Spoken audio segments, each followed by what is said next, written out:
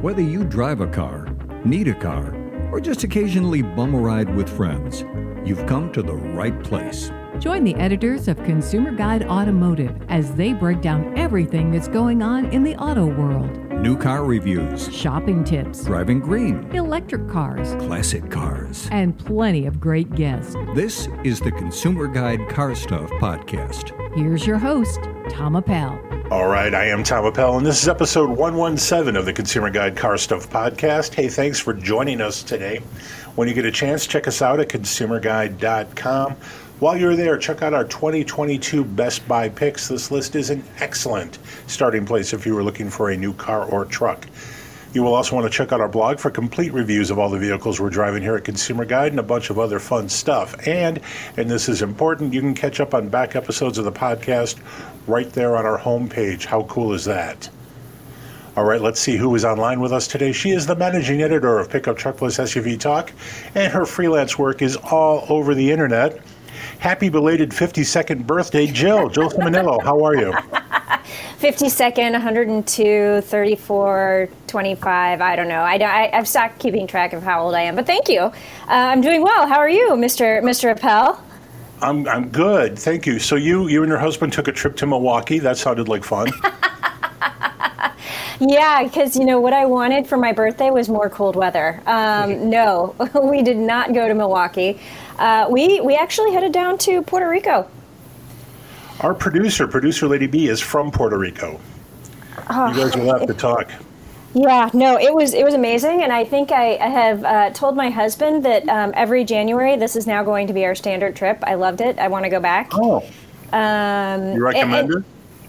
I strongly recommend it. And I mean, it's still a little bit not busy right now because of the current situation in the world. Yeah. But it was just relaxing, and we didn't go with an agenda. We just went. Right. And once we got there, we were just like, you know what? There's the Bacardi. We learned that's the appropriate way to say Bacardi, so all of us Americans are saying it wrong. But Bacardi. But with Bacardi factory tours, we rainforest and Old San Juan and all that kind of stuff. So I needed it. It was relaxing. It was good. And you took the obligatory picture of your bare feet near a cocktail. Well, I think I had a beer in my hand with a picture of my feet, and I did not put it on regular social media because I don't do that anymore. But it was in one of my stories. Oh well, I'm sorry I mentioned it. Yeah, I have a long story for another time about why I don't do that, but yeah. All right, he is the senior editor. All right, he's the senior editor here at Consumer Guide, and he owns every episode of Farscape on VHS. Welcome, Damon Bell. Farscape, was that one of those 90s sci-fi shows? It was late 90s. It was actually 99 to 2003, and it was like Star Trek with Muppets. It was god-awful. Man, it's almost like you're totally prepared to talk about this. You really welcomed that opportunity. Funny you should ask, David. What was the one with MacGyver in it? Richard Dean Anderson. Was that Stargate or something? Do you remember that one? Yeah. Did you that was ever awful watch that? terrible. Awful was terrible. Okay. You know Appel's Maxim, right? About crappy sci-fi series. I know you've told me before, but I can't remember what it is. Appel's Maxim is this. Horrible sci-fi is better than mediocre sci-fi, something like that. Basically, yeah. The only thing worse than bad sci-fi is mediocre sci-fi. Okay. And Farscape is mediocre sci-fi. Okay. What would you term bad sci-fi that eclipses mediocre sci-fi in enjoyment? There was a movie that came out just after Star Wars called, I think it was called Battle Beyond the Stars or something like that. Awesome. Okay. Awesome. Low budget, just terrible. And it's so much fun. So kitsch factor can get you a lot when it comes to subpar It can. sci-fi. Yeah. Okay. Yeah, Yes. sci-fi should be fun. Or super smart. It's got to be one or the other or both. Yes. All right. Damon, hey, what's on the show today? We, despite this lighthearted banter, we've got a pretty serious topic. Have a pretty serious topic we'll talk about in the main interview today. We've got Ryan Felton of Consumer Reports on the show, and we're going to be talking about bad car loans. We've read a couple articles Ryan has done on Consumer Reports about this, and yeah, I did a lot of head shaking as I read them because there's lots of shady, predatory practices out there that you really have to protect yourself against as a consumer. So we'll get into that with Ryan. Yeah. But before that, let's talk about, and Jill, I know that you were on the press event where they pulled the cover off this new vehicle, and that is the 2023 Toyota Sequoia. Yes. Fully redesigned full-size SUV from Toyota. So, and if there was ever a vehicle that really needed a redesign, it's the Sequoia, because it had not been redesigned for, I think, 15 years. Yeah, I think it was 2007, which, by the way, that's the same year the iPhone came out. Wow. Think about that for a second. Wow. Yes. And Jill would have us believe that was the year she was born. No, 2007, just 1987.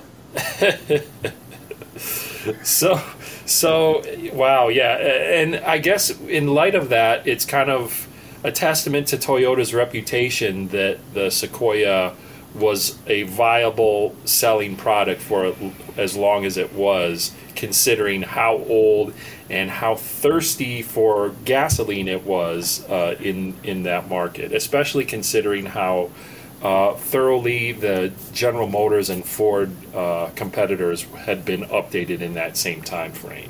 Yeah, and the big news now, too, is that Jeep has snuck in, perhaps at a higher price point, but they now have the Wagoneer and Grand Wagoneer. And I don't know that we have a sense yet of how well those are selling, especially because COVID is screwing with everything. But those are likely to be very competitive in the segment. So I think the Jeep was probably going to fall out of favor. And in fact, it sold pretty poorly last year. But again, we don't know if that was demand or they just chose to back burner that and make more of other vehicles. Yeah, I guess the big news, the biggest news about the Sequoia, entirely new platform, ground up redesign that shares nothing with the previous generation model. As you would expect, it shares a lot with Toyota's new for 2022 Tundra pickup truck, including its powertrain.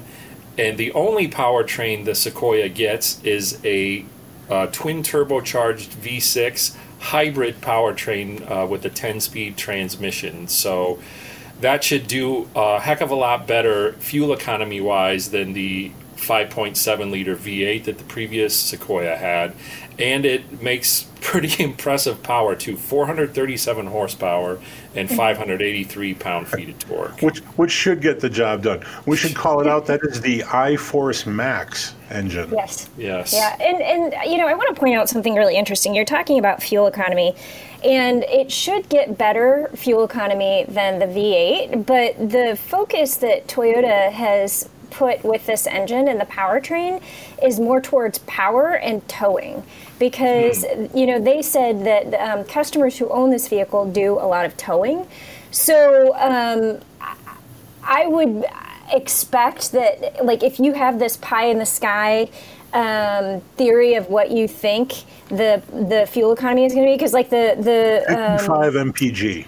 Yeah, what is it? Not the Sequoia, but the Sienna, the minivan. Like, that has a hybrid powertrain, and I think we've all driven it, and we all agreed like we were getting 30 miles per gallon or better, you know, in the highway driving. And this system is not that system. It's a different hybrid powertrain than is in any other Toyota vehicle except for the Tundra.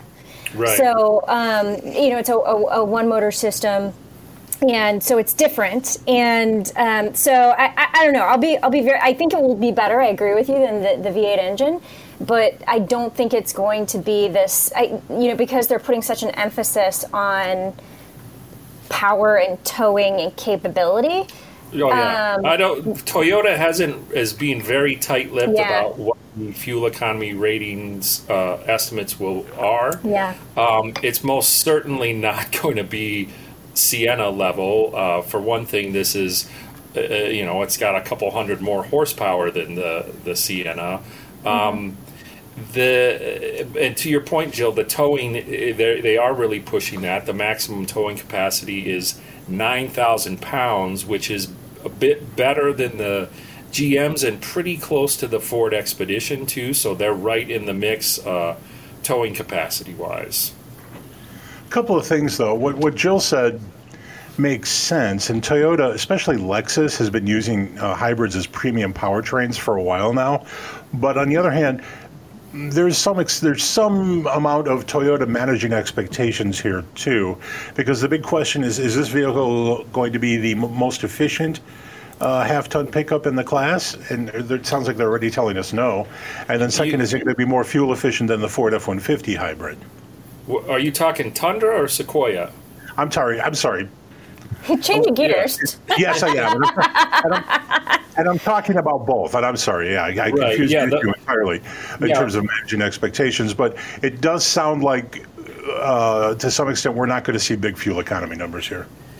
Yeah, well, and I believe the press event Jill was on, where she saw this Sequoia unveiled, was also a drive event for the new luxury trim level of the Toyota Tundra, which is called Capstone, which also is the top trim level, the new top trim level for the Sequoia. So, Jill, I want you to talk about that in a minute.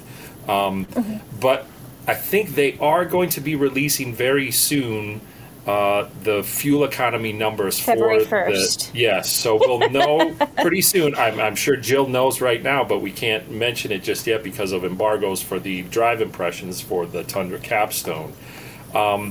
I'll be very curious to see how it compares to the Ford F-150 hybrid. And certainly since that hybrid powertrain is the same in the Tundra and the Sequoia, we can sort of project that the Sequoia's fuel economy numbers will at least be in the ballpark of the hybrid Tundra. But Jill, the Capstone. Yes. I saw it has open pore wood trim, kind of an interesting ambient lighting badge on the dash, semi-aniline leather trim. How does the Lux vibe of the Sequoia Capstone stack up to the other Lux trim levels in the full-size SUV class? Yeah, I think it's going to stack up pretty well, frankly. And what you have to keep in mind is the materials that you're seeing in the Capstone versions of both the Tundra and the Sequoia are the same materials that they use in the Ultra Luxe Lexus LS.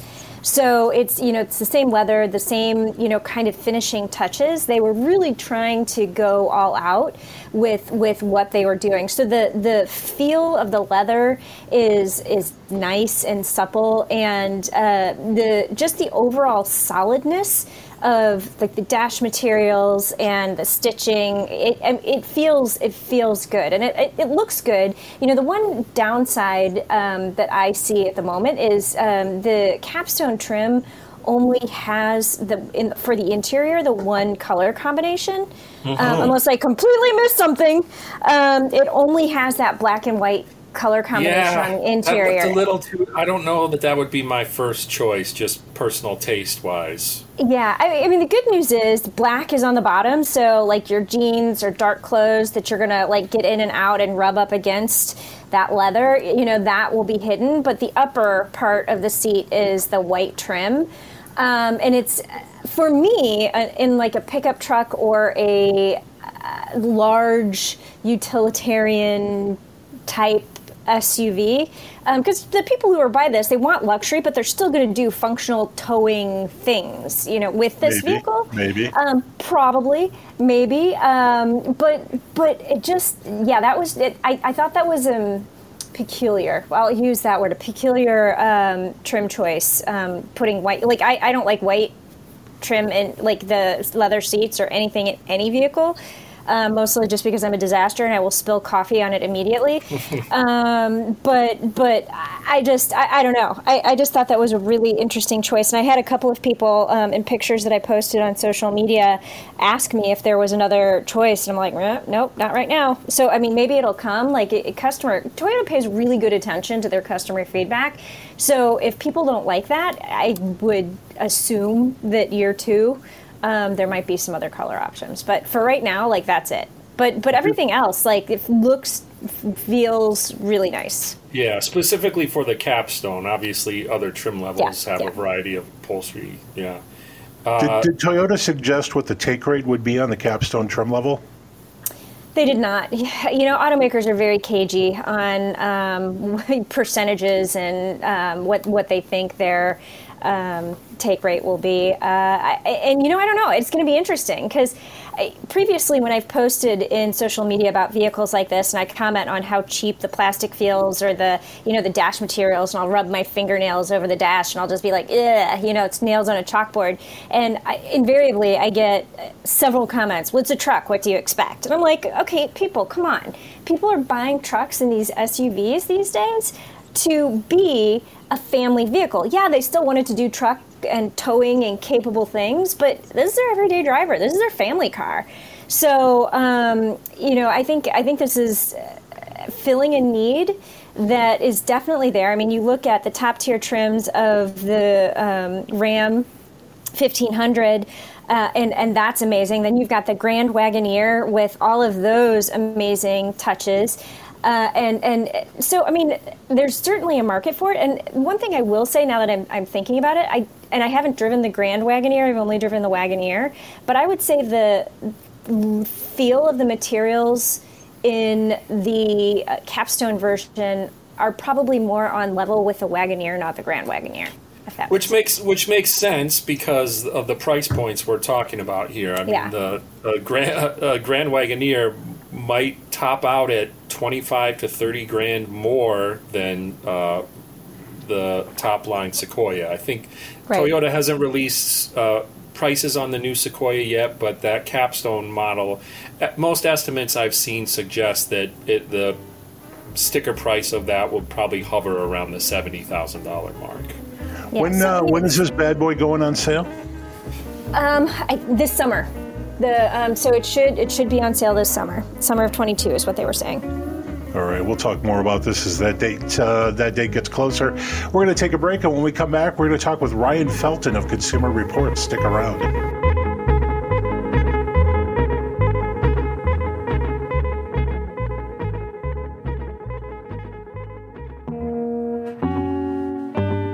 Welcome back to the Consumer Guide Car Stuff Podcast. All right, we're back. This is the Consumer Guide Car Stuff Podcast, and I am Tom Appel, publisher of Consumer Guide Automotive, and I'm mighty grateful you decided to stick around with us today.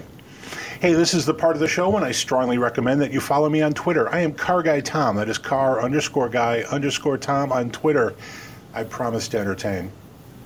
All right, our guest today is an investigative journalist working for Consumer Reports. His recent work includes a series of in-depth articles on the topic of automotive lending. Welcome to the Car Stuff Podcast, Ryan Felton. Hello, Ryan. Hey, thanks for having me on. Ryan, you have done some extensive research and some extensive writing on this topic, and it was incredibly eye-opening. Why is this a big topic right now, and why are you guys looking at this?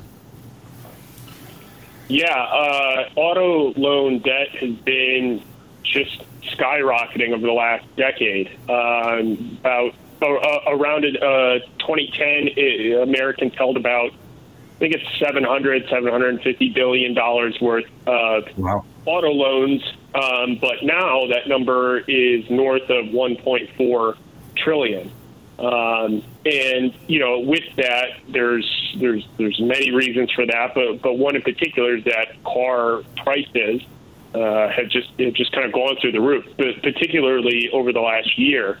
So, you know, with all that in mind, I mean, our main motivation was just to kind of really capture how this is affecting some consumers. You know, obviously the good is that there are some who get a car loan and get a car they want, and it's totally fine. But, you know, I think what our reporting showed was in a lot of cases there is some unfortunate circumstances that can emerge. Yeah, and I want to get to those in a moment, but we should talk a little bit about the affordability thing that you noted, and that outstanding car loan debt is now almost double what it was not too long ago. You said $1.4 trillion. One of the things that I noted in a story in Automotive News, I think it was last week, is that Toyota Motor Credit, I would consider them to be a pretty conservative lender, it has now reached 10% in terms of the total percentage of its loans that are 84 months. Can you speak to that for a second? Right. Yeah, I think the phenomenon of longer term loans, from the industry's perspective, I think there's 2 points that lenders and industry groups tend to make. It's just a way for cars to, be more quote unquote affordable, which, I think is a relative term depending on who you are. But also they say, the main line is that, well, cars are lasting longer. But when you actually look at the data that is available on just how long cars are lasting, I mean, I think in the last 10 years, it's gone something from like 9.5 years to 12 years. So it's not as if, new cars rolling off the line today are lasting 2 decades. I mean, there's definitely been a noted improvement. But whether an extra couple of years is worth the trade-off of having loans that last, 6, 7, 8 years to be paid off, I think that's a question that probably really does need to be addressed because, lenders are more and more willing, especially as cars get more expensive, to issue 84-month loans. I mean, I think everyone saw Ford last year was trotting out 0% APR, 84-month loans. And I think at one point when I checked, it was something like similar to Toyota, 9 to 10% of their loans at one point were for 84 months. So, I think it's something that before was just sort of a trend that was emerging, but I think it's becoming just a more permanent facet of this industry because, in reality, there's only so many people that can now afford the monthly cost that comes with a 4 to 5 year loan for the cars of today. Well, go ahead, Jill. I'm sorry. I just wanted to interject. When you say the cars of today, I don't think we've mentioned this yet. The average transaction price for a vehicle right now is $46,000. Right. That's a lot of money. That's a lot of money. Right. And when you think about, the average loan before of 4 years, 3, 4, 5 years, $46,000, that's, I'm terrible at math, but, off the top of my head, that's the average monthly price is something north of $500. When you get to something like $46,000 over 3-4 years, I mean, that's, several $100s a month, which is there's not the average person can't afford that. So, I think the 84-month loans, I think were just kind of a fraction of the market before. But I honestly wouldn't be surprised if, it does become a more substantial portion of the automotive lending portfolios of most lenders going forward. Ryan, I think you'll appreciate this. When I was a kid and buying my first car, my dad told me that if I needed a 5-year loan, I couldn't afford the car. Mm-hmm. Yeah, I mean, that's right. I mean, that's what anyone I talk to says, it's just, it's such a long time, and there's just so much, there's plenty of research on this. What drives it, I think is a question that still needs to be addressed, but there's a ton of research that shows just as loan terms increase, defaults increase, and the likelihood of default increases because just life happens. And I think when you have cars that are now for many reasons, be it extra technology or just inflation, costing what they cost.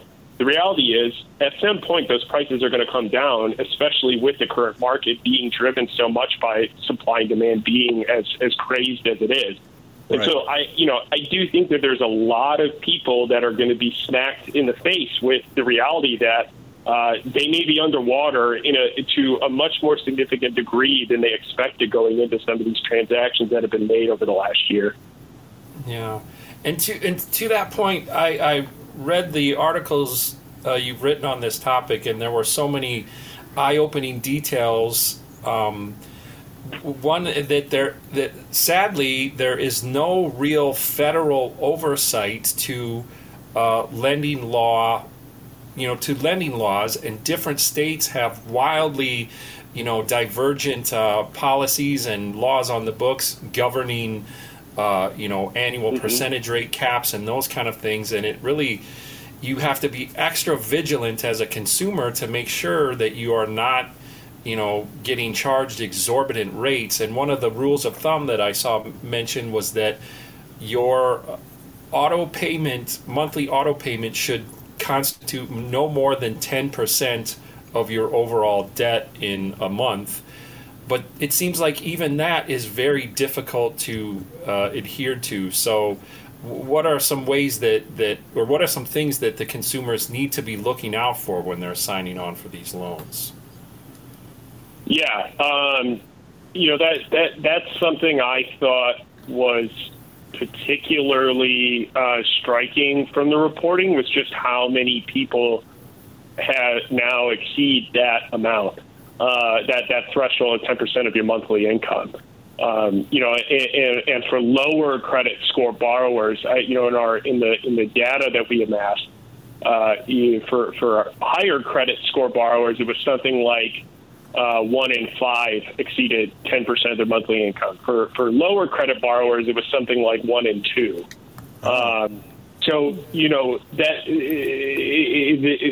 for whatever reason, I mean that was the fact in our data. But I think one thing that a lot of researchers have focused on is just consumer behavior when they go into these transactions. And I think, as you all probably know, most people, when they go in, they focus solely on the monthly payment. That's what they're concerned about. They either go in and they may say something like, I only want to spend $300, or when it comes time, $300 a month, or when it comes time to talking about the deal, they'll say like, oh, what can you do for the car price? And, the dealer may say something like, oh, I can knock off $500, before the last year when everything got out of control. They may say something like that. Mm-hmm. But what people forget is you can negotiate the terms of the financing as well. So, people generally won't look at an APR and say like, gosh, 7-8%, is that really the best that can be done? And that's, I think a key thing for a lot of people to remember, that can also be negotiated, just as much as the price of the car can be. And, another fact is the majority of people go to a dealer to get financing, when in reality, if you do have a bank or a credit union, they can provide you a loan that allows you to go into a dealer and say, like, look, I'm approved for this, and this is what I want to buy. And then that basically boxes the dealer out from trying to, pull some, things like packing in add-ons and other things like that. And so it's like, if that is something available to you, it definitely, everyone, all the experts I talk to say, you should get financing beforehand. But if you need to go in and you do want to use the convenience of a dealer arranging it, to just remember that you can negotiate all aspects of the deal, not just the car price. Yeah, well, so kind of like jumping in there and following up on that, I loved the article you did about the 6 takeaways from some of the research that you've been doing. And takeaway number 2 is dealers and lenders may charge what they think they can get away with. And, one of the quotes in there is, the financing you get has a lot more to do with how prepared for battle you are when you walk into the showroom floor than your financial history. And I thought that was like a really profound statement. And so if somebody's going into a dealership, right now everybody's researching cars online. They use TrueCar. They, look at Kelley Blue Book. They do that kind of stuff. So they know what the price of the car is. But this is a whole nother level of research. So what can consumers do to prepare to do battle when they're negotiating that finance portion? Yeah, I think a lot of that has to do with the fact that, one thing that stands out, I think, about this sort of business transaction that is a bit unusual is it's not, most dealers, they don't just work with one lender. So when they submit your credit application, they're getting offers from multiple lenders. But they don't let you look those, typically. They're not going to be like, okay, here's all your offers. They're going to say, here's the best I got for you. So, I think one thing, though, I think it's difficult to put the onus on the consumer is to, try to get a sense of what is the best rate for you. So that could be done in one way by getting financing first. That could be, maybe you push the dealer to say, well, what other offers were there? Can you show me what the other offers are? I mean, I think I remember when I bought a Ford Ranger some time ago, the dealer, after I prodded him a bit, did actually talk about the other offers that were available. I think that's something that can be done. I think it's just the unfortunate reality of just how things are arranged that it's just difficult for consumers to really do. Not difficult for them to do. It's just the difficult reality is they have to trust that the dealer is looking out for them, which I think a lot of people have experienced. Not the best. There's a lot of people who don't have the best experiences, and that's hard to do. And the reason I think that quote you're alluding to from one of the individuals I spoke to for this story. The dealer can the terms that are offered can vary dealership to dealership, and sometimes even with the particular salesperson within a dealership, they may get the same person, two people with the same characteristics. But those two people could wind up with different terms just because, the salesperson, the F&I person, has the ability to, sort of oversee the process. I just think it's very what a consumer can do is very limiting. But I think it's just, having a dogged persistence to just really push to ensure that the dealer is really giving you the best offer that they can. Or if you don't like the offer, maybe walking away if you have the ability to walk away.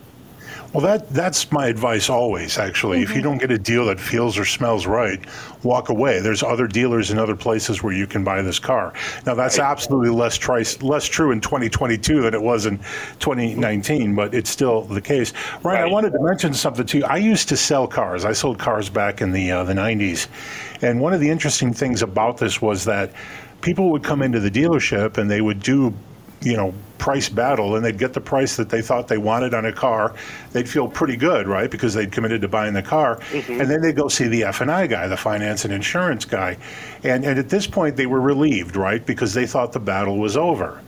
They're seeing a fresh face, and now it's just paperwork. That's what they feel, and it's not. And I think the thing that people need to understand, and you can speak to this maybe, is the F&I guy is really an agent for the lender, and he's trying to get as much as he can for them because the dealer makes money off of a higher interest rate. Yeah, I think what you're, correct me if I'm wrong, but what you're referring to is there's different terms for it, but the dealer markup, the margin, or whatever term you want to refer to, the lender will quote a particular rate, and then they'll tell the dealer you can increase the rate as compensation for brokering this transaction by 1 to 2 points. Or in some cases, I've spoken with folks who say that lenders will provide a fee for doing it, and the fee would be based on something like the loan amount, which the loan amount can be increased by packing in fees and that sort of thing. So I think what you're saying is definitely on point with what I've gleaned from reporting. I mean, I keep thinking about this. My uncle the other day told me he was looking for a car. and he went to a dealer and got a quote, or basically got terms of his transaction. Was set to buy it, but then he looks it all over, and they had included a $300 hydrogen fee. Which I've asked people in recent days. No one's ever heard of that fee for filling up for hydrogen. But that's the sort of thing. It's just like, if you're not carefully looking it over, those are the types of things that could just be packed in to kind of inflate the cost of a loan, which is only which oftentimes can be done just to benefit the dealer and the for brokering the transaction in the first place. Ryan, we're running out of time, but I've got a real quick question for you here. If you are a consumer and you end up buying a car and everything's fine with the deal, and you go and talk to the F&I guy, is there any advantage? Is there any safety in asking your loan person to get a loan through the manufacturer's captive lender, Ford Motor Credit or Toyota Motor Credit? Are these more straightforward loans? Are there protections in place for the consumer by going that route? Yeah, I think that's a tough question, because then I think there's a little bit more nuance there when you start getting into the weeds a bit, when it's like, okay, maybe they offer a better rate, but is the best offer something like what you said at the top, about Toyota offering an 84-month loan? So I think that's a tough call. Okay. Yeah, because I think that so many, basically all lenders are having to sort of get creative with how they arrange financing. That I think it's just a question of, like, do you want to go through the captive arms that maybe aren't dabbling in higher interest loans, but you may still get a very long loan, which has its own risk. So, I think I don't know if it's best to pick, advice to say pick and choose, but more so just to be aware, to be very vigilant and aware of the terms that are being offered, Buyer beware, yeah. All right, you put together 3 articles. I want to make sure we mention these before we break. The Big Business of Bad Car Loans, How America's Loophole-Ridden Auto Lending Laws Harm Consumers, and 6 Takeaways from Consumer Reports Car Loan Investigations. These are absolutely must-reads if you're looking for a car or if you just want to know how this business works. Ryan, we're going to link to all of these. Thank you so much for joining us today. Yeah, thanks so much. A lot of fun. All right, that was Ryan Felton with Consumer Reports. We're going to take a break, and when we come back, it's quiz time. Stick around.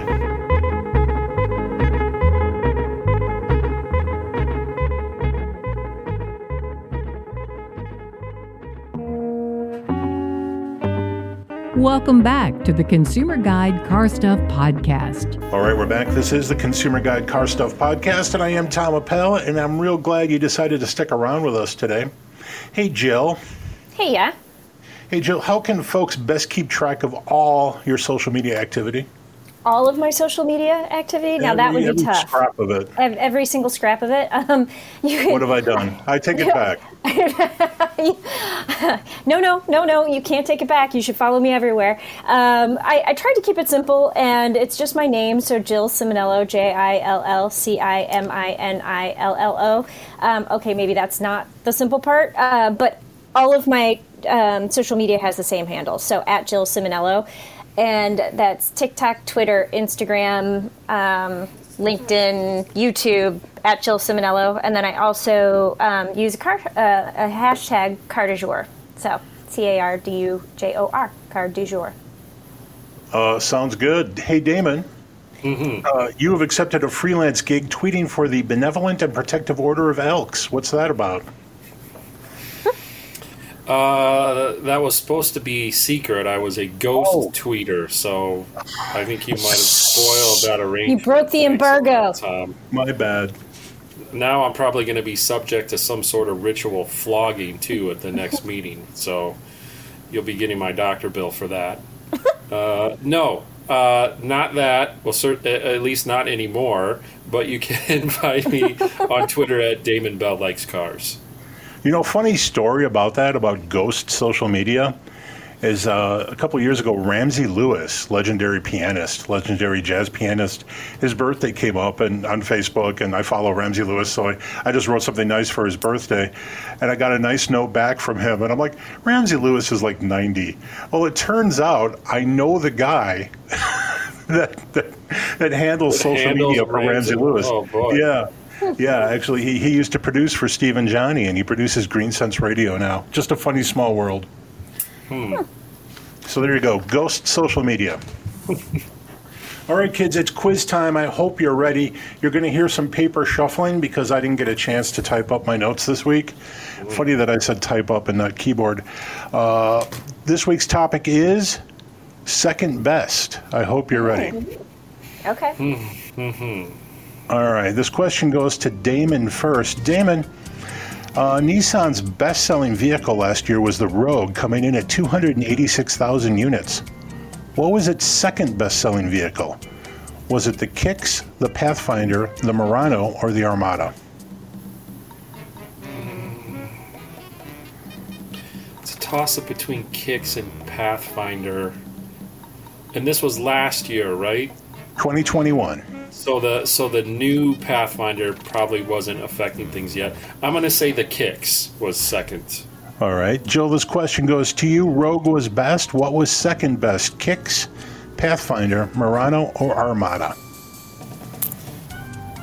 I want it to be Kicks because I love that vehicle, but I would laugh. I like it too. I like it a lot. I would laugh out loud hysterically if it was the Murano. Yeah, I'm gonna go with Damon. I'm gonna say Kicks. You guys are both correct. The Kicks came in 128,000 units.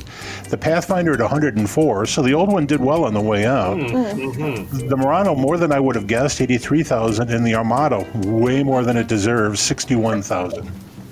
Wow. All right, you guys are tied at 1-1. Jill, you've never had a win this year. Damon's only had one. I thought I had a win. Didn't I have a win? I don't think so. Oh, man. I thought I had one. It's been a short year, though, so far. It feels like it's been a really long year so far, but go ahead. The best-selling Hyundai last year was the Tucson at 151,000 units. What was second best-selling?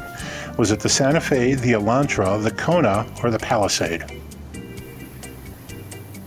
I don't usually say this. All fine vehicles. They are. And interesting that you did not put, you said Elantra. I was like, you did not put a car in there. Because my guess would have been Sonata, actually. Okay, read my options again. Santa Fe, Elantra, Kona, or Palisade?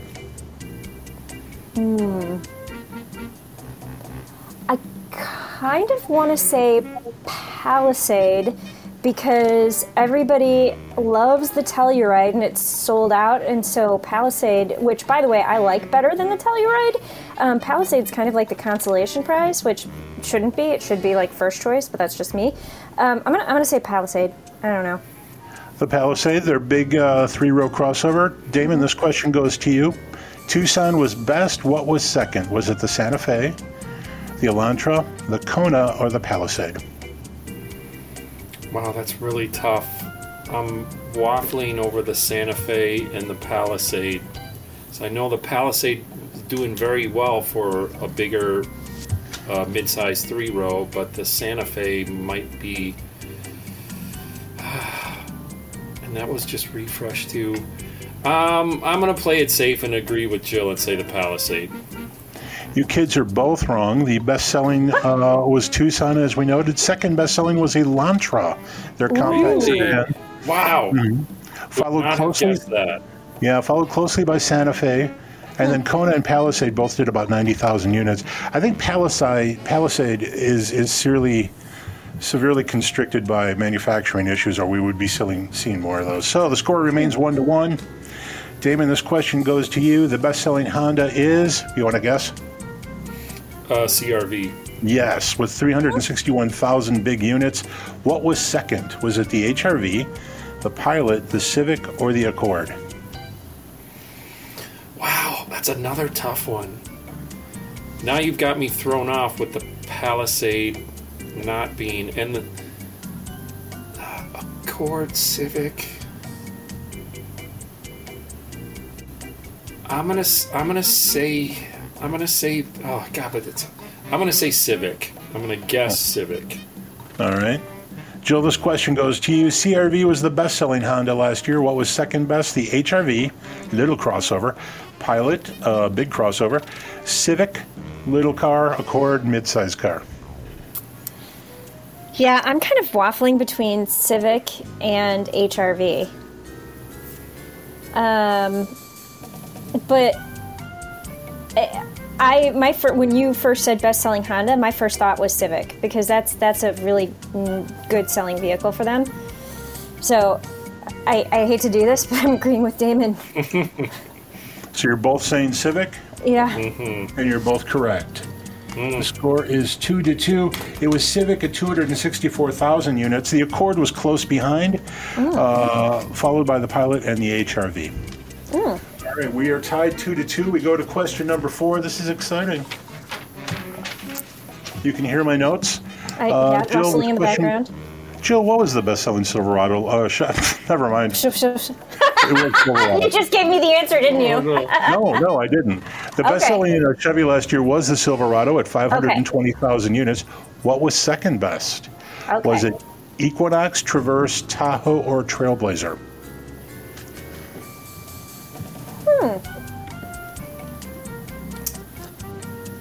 Or Bolt EV? Bolt EV. Yeah, that would be my choice. Bolt EV, because, that didn't have any issues. Okay, so you're saying the Equinox, Traverse, Tahoe, and Trailblazer. Trailblazer. Well, what? So Tahoe was redesigned in 2020, and that looked really nice. They did a decent job with that. I think that was 21. Well, because we saw it in 2020, so maybe it was 2021 model year, but drove it in 2020. Jill, I hate to remind you of the clock, but it's tick-tock, tick-tock. Yeah. Okay, so it's read through them one more time, and I'll do an eeny, meeny, miny, mo. Go. Okay, Equinox, Traverse, Tahoe, Trailblazer. Equinox. Equinox. Damon, Equinox, Traverse, Tahoe, Trailblazer. Which was the second best Chevrolet model last year? I'm going to say Equinox. Did you both say Equinox? Yes. You're both correct. You guys are tied 3-3. Man. 2-2. 3-3. That was 4? Yeah, so that was question 4, so 3-3. Huh. Yep, 3-3. This is exciting. Oh, down to the wire. All right, last question goes to Damon first. Damon, Audi sold 60,000 Q5s last year. What was the second best-selling Audi? Was it the Q3, the Q7, the A5, or the A4? What an alphabet soup. Wow. Q5 was the first. Can you read through those options again, please? The Q3, that's their small crossover. The Q7, that's their biggish crossover.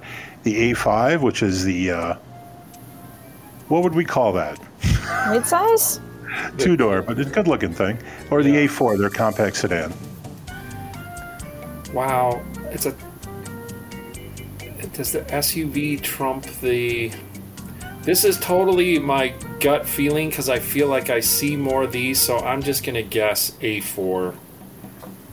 All right. Jill, this question goes to you. The Audi Q5 is the best-selling Audi as of 2021.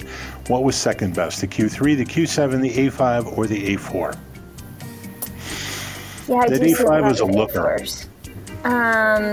But I think I'm going to say Q5. So this will be the breaker. You mean Q7? 7, yes. Sorry. Well, the choices were Q3 or Q7. Yeah, Q7. Q7. Okay, you're both wrong. It was the Q3. Oh. Another tie. I never see Q3s around. No. Again, I guess I can't go on my gut there. I see a lot of Q5s on the road. Yeah. All right, we're going to the bonus question today, and it matters. This is exciting. Who does this go to first? Jill, this goes to you first. Jill, all right. According to the Washington Post, an organization that actually conducted a study on this. Oh, no. Thin Mints are by far the best Girl Scout cookies. That's a lie. Well, that's according to this study. Well, they're lying. I need to know what you believe to be the second best, second favorite Girl Scout cookie. Is it the Samoas, the Do-si-dos, the Lemonades, or the Tagalongs? I have my pick. So what are Do-si-dos? I don't remember. I think those are the peanut butter. Like, yes. No chocolate, just peanut butter. The Tagalongs are the chocolate peanut butter. And then you have the Samoas. And so what was the other one other than the whatever it was? Do-si-dos, Lemonades, Tagalongs, and Samoas. Okay, so I'm gonna. I think it's got to be between the Tagalongs and the Samoas. I'm gonna go with Samoa. Going Samoa. Damon, this question goes to you. Samoas, Do-si-dos, Lemonades, Tagalongs, which is, according to the Washington Post, the second best Girl Scout cookie. Second best selling, right? No. Second best in terms of favorite. But isn't that the same thing? Selling and favorite? No. I don't know if it is, but that's what they did. They could be the same thing. We conducted a panel to do this.